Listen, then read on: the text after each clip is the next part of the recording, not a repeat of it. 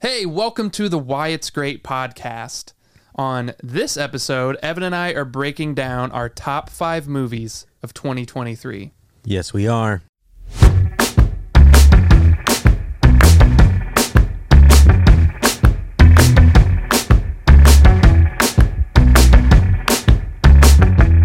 Now, I say this is the Why It's Great podcast, but some of you who haven't been listening in a while or just saw this on your feed, you're like, wait, Why It's Great podcast? I was subscribed to the Professional Appreciators podcast. Yes, the 30 people. Yeah, the 30 that people are going to be pissed off. Who may be confused on their commute to work.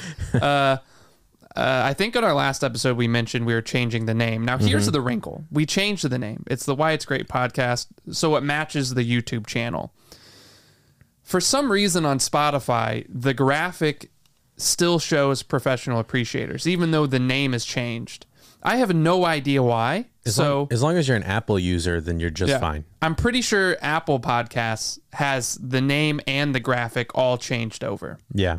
So for you Spotify listeners, you Spotify legends, you Spotify diehards, which is me. I'm a Spotify diehard. That's Andrew. There has to be one of each in every group, and I'm the Apple person, and Andrew's the Android person. It's going to be a little confusing. But anyway, I just say that so you're not confused. It bugs me. If you're a perfectionist, like with OCD, it's probably going to bug you, and I'm sorry. I'm going to keep messing with it. We're going to fix it at some point. But we host this on Fireside, and so it goes from Fireside to all the other podcast channels. So it's not like I can go directly into Spotify itself. I can't touch Spotify. It's correct on Fireside. So if you're upset, email Joe Rogan. There you go. Because he's got like a massive multi-million-dollar deal with Spotify. He can get you in touch with those people. I cannot. Maybe email Jamie. He probably has a better idea of how that's. Yeah. But like I said, we're going to break down our top 5 of 2023. We need to like set up a skeleton in the corner that we can refer to. Ooh, I'd love that. You know, like a... Well, your son has plenty of skeletons. Yeah. Big skeleton guy. Yeah. Well, Evan, real quick, I'm going to start off listing some honorable mentions. Okay. Because I was going through this earlier, and there's a lot of movies I really liked in 2023. Yeah. But not a ton I loved. I would agree with that. And so I focused my top 5 as the ones that really stuck with me, the ones that made me think about it the most, the ones that have, ever since the credits rolled have stuck with me. But there's still so many movies just outside my top 5 that I really, really like and want to honor. Yeah. But I can't. So I'm just going to go through them real quick. So just outside of my top 5, I mean, like I changed it this morning. Yeah. Is Barbie. Okay. I love Barbie. It's the most fun I had in the movie theater. Yeah. But having rewatched it, it's not that it got worse for me. It's just I realized there's a bit more to chew on the movies in my top 5. Yeah.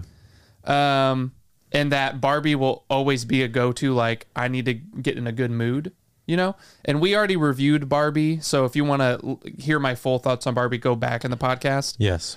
Also, just outside of my top 5 is Spider-Man Across the Spider-Verse. I thought this movie was really good. It's just below the original, but I loved how in a tsunami of superhero films, this one really tackles a problem with that genre that not many other movies have, which is superheroes tend to honor the status quo. Mm-hmm. Like what do superheroes do? Oh, there's a problem in the world. Let me fix it and bring everything back to where it was. Yeah. And Across the Spider-Verse takes that as its main plot point, which is these Spider-Men spread across the multiverse have this problem where the same thing happens to them, where they have a tragedy that brings them into their superherohood, like Ben dying, right? Right. So Uncle Ben dying. So they all have that tragedy, and the main bad guy of the film is trying to make sure that happens to every Spider-Man. Whereas Miles is going, no, let's not accept the status quo. What if we can stop that and it doesn't break the multiverse? Mm-hmm. So I just really like that it pushed superheroes to actually be a little bit more forward thinking and not accept the status quo. And there's all the artistry and the artwork, and it's beautiful. And then real quick, just outside of my top 5, Anatomy of a Fall. Fantastic courtroom drama. Really good. There's so much I want to say about that movie, but it just wasn't as good as my top 5. And then there's Mission Impossible, Guardians of the Galaxy, The Killer, Asteroid City, all really good. But those are just outside my top 5. Do you have any honorable mentions? I would some of my honorable mentions, the one that comes to mind, I think just because it's been all around social media so much for me that's not in my top 5 is Saltburn. It's been like, I know you hated Saltburn. I did not like Saltburn. But at the end of the day, I think whenever you take out the idea, like the talented Mr. Ripley of it all, and the kind of like parallels that you see between those two movies, I think it was a well-made movie. I think it was well made. They did a lot really well. And at the end of the day, I was entertained by it. Yeah. And, I think there's been so much talk about it. It's easy to be like, oh, I hated it because I tend to go that direction whenever I wouldn't say there's been so much chatter. Yeah, I wouldn't say I hated it, but I didn't like it. But I thought that it was entertaining and I thought it was well made. And I also like Barry Keoghan. I mean, him and Jacob Elordi are great in that movie. Yeah. So I thought there were good things about it. So it's not in my top 5, but I think it could be an honorable mention. I think I've mentioned this before in the podcast. For me, the biggest crime a film can do, other than like being like super problematic in its messaging, you know what I mean? Like racist or something. Yeah. Other than something like that, the biggest crime of a film is being boring. Yeah.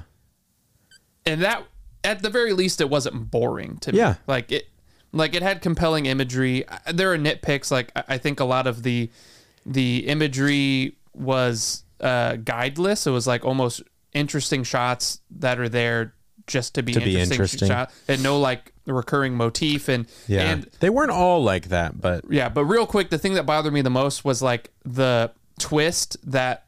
Like the movie tried to do a twist when it didn't need to do a twist, which was weird to me. Sure. Anyway, but we can talk about Saltburn some other time. Yeah, we could talk about that another time. But just outside my top 5, I probably also have Reptile. Oh yeah, I still need to watch that. And honestly, that's probably like number 6. Well, what about No One Will Save You? No One Will Save You. Did you ever watch that? The movie with no dialogue, yes, the Alien Invasion? That is also outside of my top 5. I was just thinking about that as you were talking. I was like, what was that movie that came out that had no dialogue? I couldn't remember the name of it because it's so long. Well, then I've really enjoyed that too. Did you watch Air? Yes, I did. Air was fine. Like it was good. It was fine. It was fine. It's definitely not my top 5. I don't know if it's in my top 10.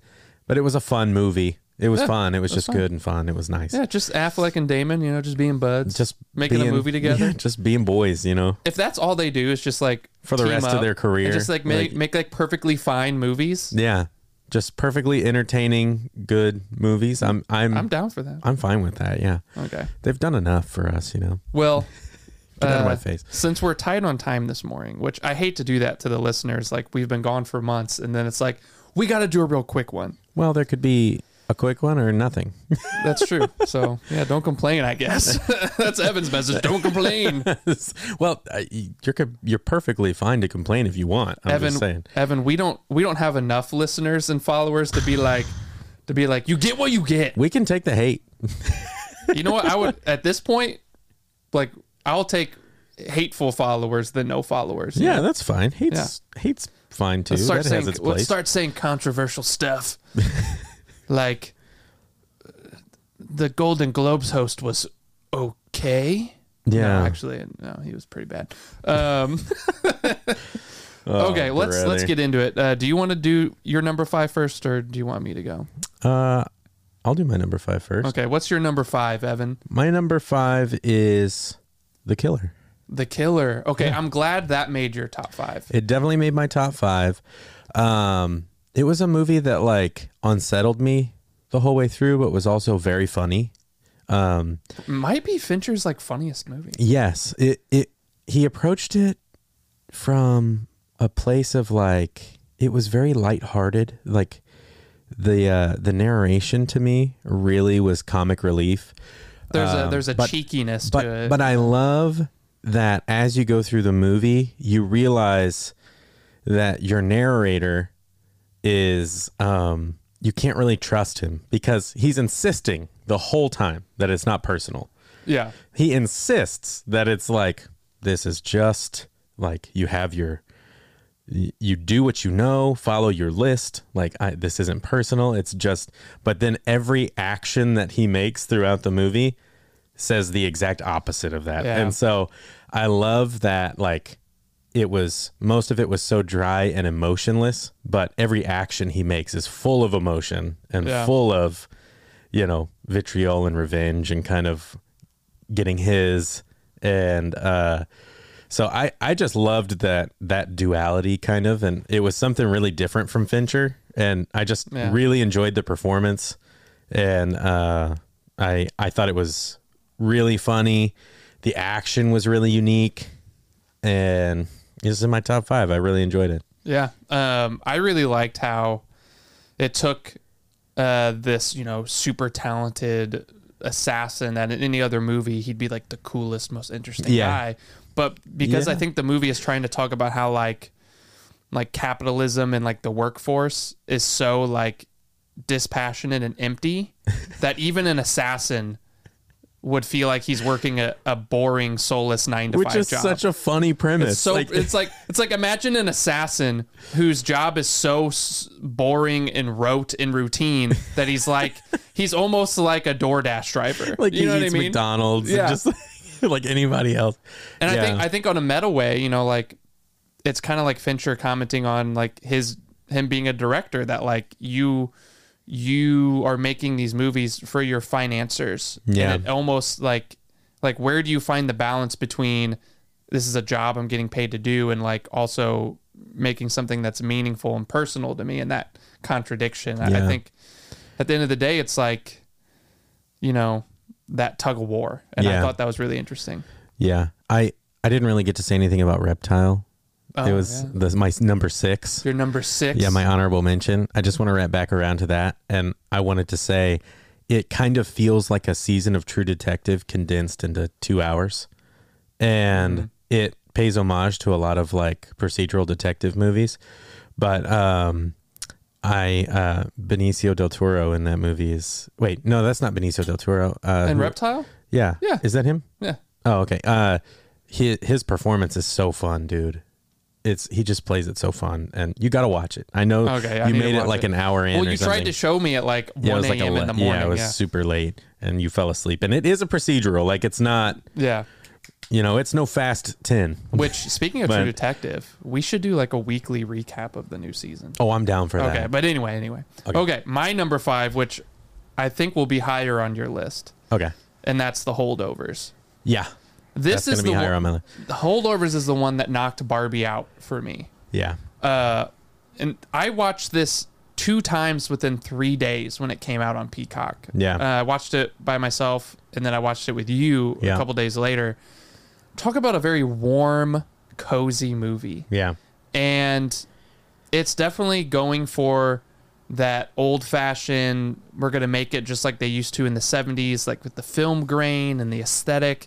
Yeah. But it's not just the 70s aesthetic with nothing else. Like, there actually is real emotion to and it's the also story. That time period. It takes place at that time. But it's just not like window dressing where it's just like the visuals and the cozy images. Like, there actually is a great story, and I just love Paul Giamatti's character, who's a history teacher who has he's a history teacher who's stuck in one place in time, which is so funny. Yeah. And that like he won't push himself into the future. He's working at the same boarding school that he went to as a high schooler, and he's been there for years, and his former students are now his bosses, and he's never examined the parts of his past he can't let go. And then he gets this student who also has a past, who he can't let go, with his father and his mother. Yeah. And just their relationship, I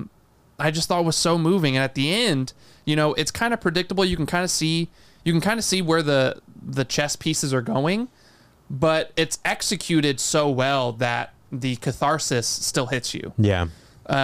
With them both supporting each other. Yeah. And then both pushing themselves to enter into an unknown future and to push themselves to like focus on the future and not the past. And it was just so beautiful. Yeah. I don't know is that on your top 5? Yes, it's definitely in my top 5. And we can talk about it more whenever I bring it up. Okay. Yeah. Okay. So that's my number 5.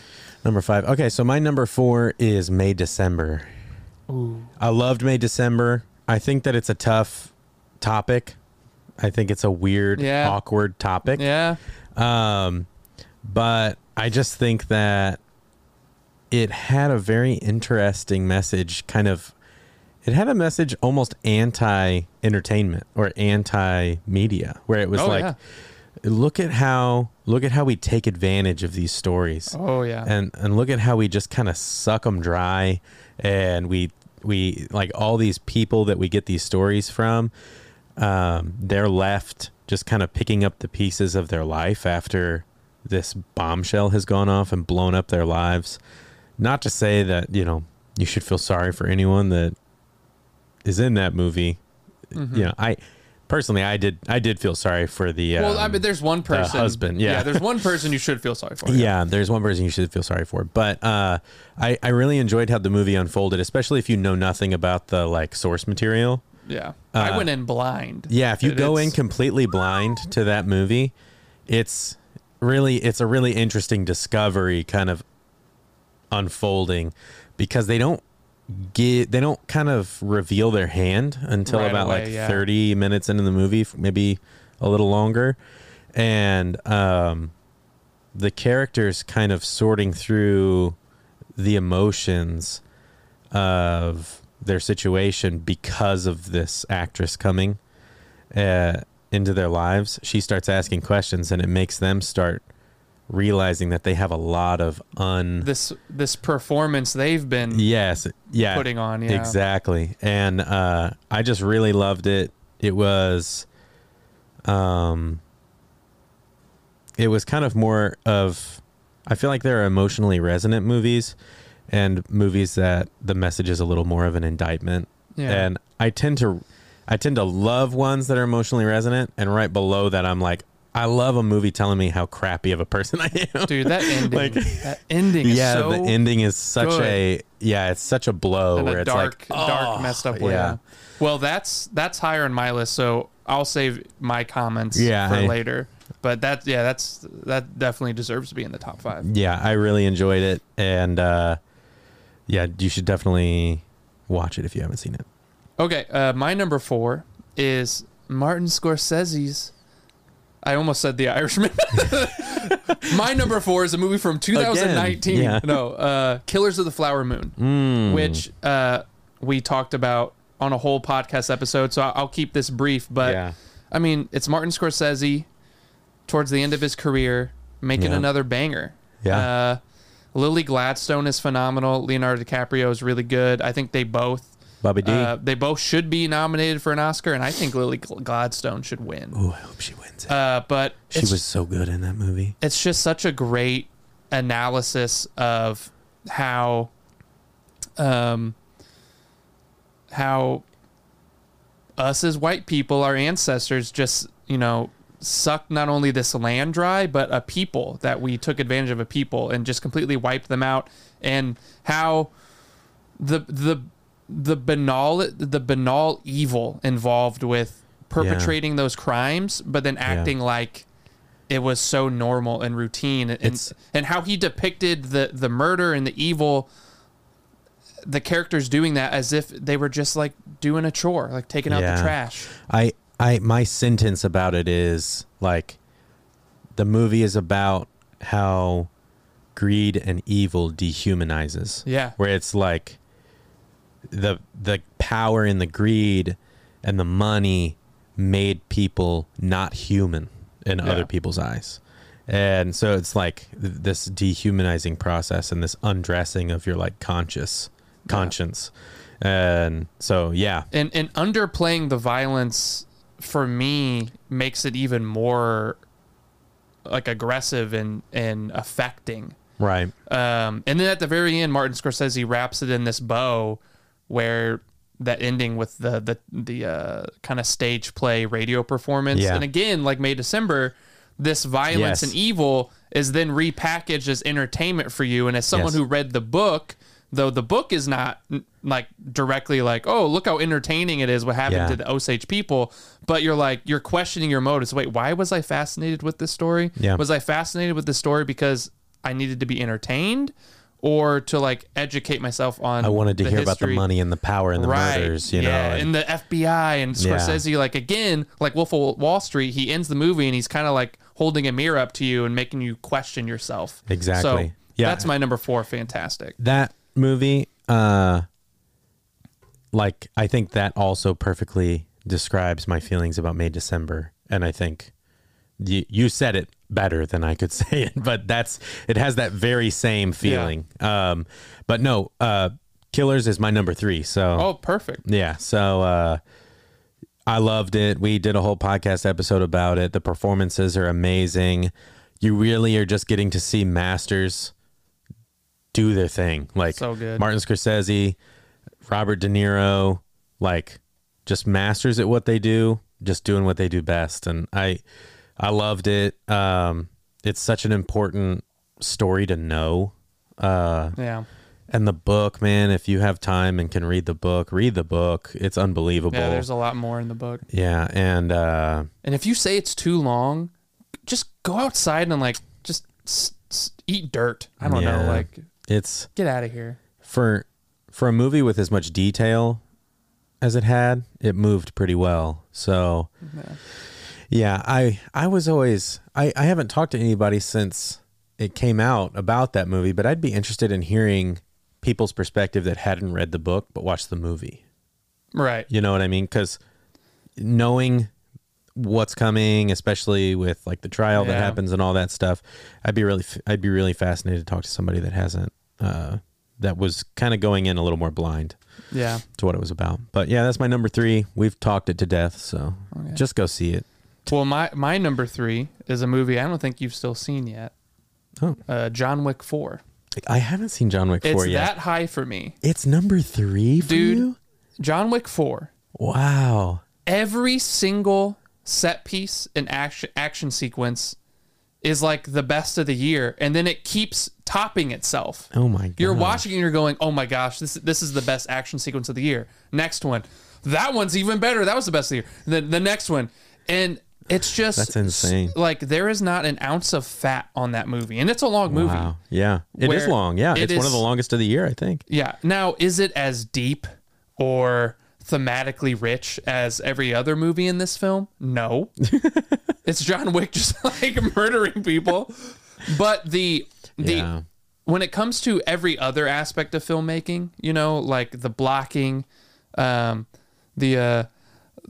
camera work, the set pieces, the way in which, you know, it's like a dance, the way in which, you know, Keanu Reeves and his other actors and the stunt coordinators, the way in which they move in and out of the frame. Well, let's be real. John Wick, Keanu Reeves is John Wick. Yeah, he's the same person. Yeah, it's the one and the same. There's no difference. I mean, there's just so much artistry on display in how this film was made, and how the action sequences weave in and out of the story, and it's just so invigorating. Yeah, and I don't know, as someone who just loves the way movies are made and filmed and blocked and all that stuff, like John Wick 4 does it so well. And there are certain scenes that I just can't wait for you to watch, but it's just one of the most flat out invigorating, entertaining movies I saw this year. Yeah. Agreed. So that was your number 3? 3, baby. All right. You ready for my number 2? I'm ready. My number 2 is Oppenheimer. See, going in, I would have thought the way you've talked about Oppenheimer, I would have been like, I don't even know if it's making the top 5. So no. I'm happy it's your 2. It's high up. I mean, there's no ifs, ands, or buts about it. Similarly to Killers of the Flower Moon, a master doing his thing, you know? Yeah. And I think that, again, like Killers of the Flower Moon, an important story to know. And the way that they told the story carried, so again, a very long movie. And if you just hear about the fact that it's about a physicist and the Manhattan Project, you're like, well, is that going to carry me for 3 hours? Like, could that be boring? I mean, we'll make a 3-hour epic about a physicist. It's no, it's well paced. It's a fascinating movie. Edited so well. Edited really well, man. Some of my favorite parts of the movie and the most anxiety inducing was when he's having that realization when he's at school and he's realizing like kind of how the world is put together. Yeah. Like that montage and that imagery and him kind of like dealing with the power of the knowledge that he's starting to possess. And like, that was like very anxiety inducing for me. And it was like, made me feel a lot of emotions. And so, yeah, it was just super well made, a fascinating story. I mean, Christopher Nolan, just, what can you say? Like, he just kills it every time. And he's so good. The performances by Cillian Murphy and Robert Downey Jr. and every single person in the movie. Yeah. I mean, it was just stacked. And I just love that he made that story about Oppenheimer a banger and a blockbuster. And no one else could do that. No. And yeah, I loved it. I loved how the story of the project was kind of juxtaposed with the story of the trial and kind of his very systematic undressing in the public eye. And it's keyword again, undressing. Yeah. It's just it's a important story to know. So, well, I'll talk about that in a second. Okay. But my number 2 is May December. Oh. And you already talked about it a bit, so I'll keep this quick. But again, it's a really clever movie about the ways in which movies and TV shows and documentaries take these stories of like abuse, and under the guise of we're going to get to the truth of this, really what they're doing is just repackaging it for your entertainment. Yeah. And so having Natalie Portman's character come to play the part of, this older woman who abused a younger man. Yeah. As a way to get to the truth and really understand her, only to just make a cheesy, cliche, docu movie about it is hilarious. If we're going to do spoilers too about the movie, spoiler.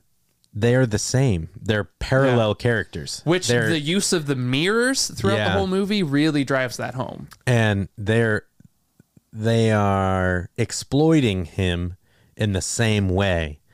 Both of them. It's emotionally the same way. It's not literally the same, but it's like it's emotionally the exact same abuse that he had before. And so in a way, this performance, this movie, this story that's going to get to the truth of it, all it does is re-victimize that person. So it's just, there's a lot of stuff to chew on and think about. So that's my number 2. Yes, very good. My number 1. All right, Evan. Here we go. My number 1 is The Holdovers. Just straight up. Dang, you're number 1? That's my number 1. Yes. I love an emotional, like, just these... I love a movie that starts out and has 2 characters on opposite sides of the fence, and throughout the movie they get closer and closer and closer until it just like ends with this emotional catharsis. So good. I love a dynamic character that's hateable, that changes and has depth and just like has a lazy eye. Yeah, dude. I just love that changes throughout the movie. Yeah, it changes sides. Oh man. There's so many good things about that movie. If you haven't seen it, just watch it. It's like both heartbreaking and feel good and like warm and toasty. And let's talk about I don't know her name. Oh. Let me see. The lunch lady in the movie. Yeah. Let me pull it up. Quick, Andrew. Oh, I don't know how to pronounce that. Is it Yes. divine or I don't know. I don't know. It's DA''VINE. Divine, probably. Divine. Yeah. Divine Joy Randolph. Yeah, she was unbelievable in that movie. She was so good. So good. And like I was saying to Carly after we watched the movie, she's in Only Murders in the Building. Oh, that's right. And I don't really like, I'm not drawn to her character in Only Murders in the Building. Mm-hmm. Like, it's fine. But whenever I saw she was in that, I was like, oh, it might be a similar performance. But no, from the very first sentence that she speaks on the screen, I'm like, wow, she is killing. Like, she's just like killing the voice, killing just everything. She was so good. She chews up the scenery. She stole the movie for me. Like, she absolutely Which is stole hard it. because Paul Giamatti was really good. Oh, he's fantastic, but she stole the whole thing for me. Yeah, she was unbelievable. So watch The Holdovers. And then watch it again and again and again. Yeah, it's so good. It's that cozy. Okay, well, I don't think it's a surprise what my number one is. What could it be? I don't know. 3, 2, 1. Teenage Mutant Ninja. No, it's Oppenheimer. Though the Teenage Mutant Ninja Turtles movie was really good. But it's Oppenheimer. I don't have to say too much. We made a whole podcast about it. I made a video essay about it. I just think it's a really, really important, entertaining examination about how there is a moral responsibility to the ideas you put in the world. Yeah. And that you can't just theorize and create new ideas and not be morally responsible to what happens and how those ideas are used. Yeah. Militaristically, societally. And I think through Oppenheimer, you see that arc of, ideas are just ideas. And then you see those ideas become actualized and the horror that brings, and it's just done perfectly. Yeah. Loved it. It's my number one of the year. Yeah. Beautiful movie. All right. Great. That's our top 5. I gotta go. I can't stay here, but I gotta go. But yeah, that was our top 5. Maybe we can break down some of these movies a bit more in the coming weeks. Yeah. But let us know what your top 5 was. Did you like what was in our list? What would you add? What would you take away? Comment, let us know. Like, subscribe. And hopefully we'll be seeing you soon. Yeah. Subscribe to the Patreon too. Yeah, and the Patreon. Patreon.com/widescreen. Yeah. All right, see you guys. Bye. I gotta go.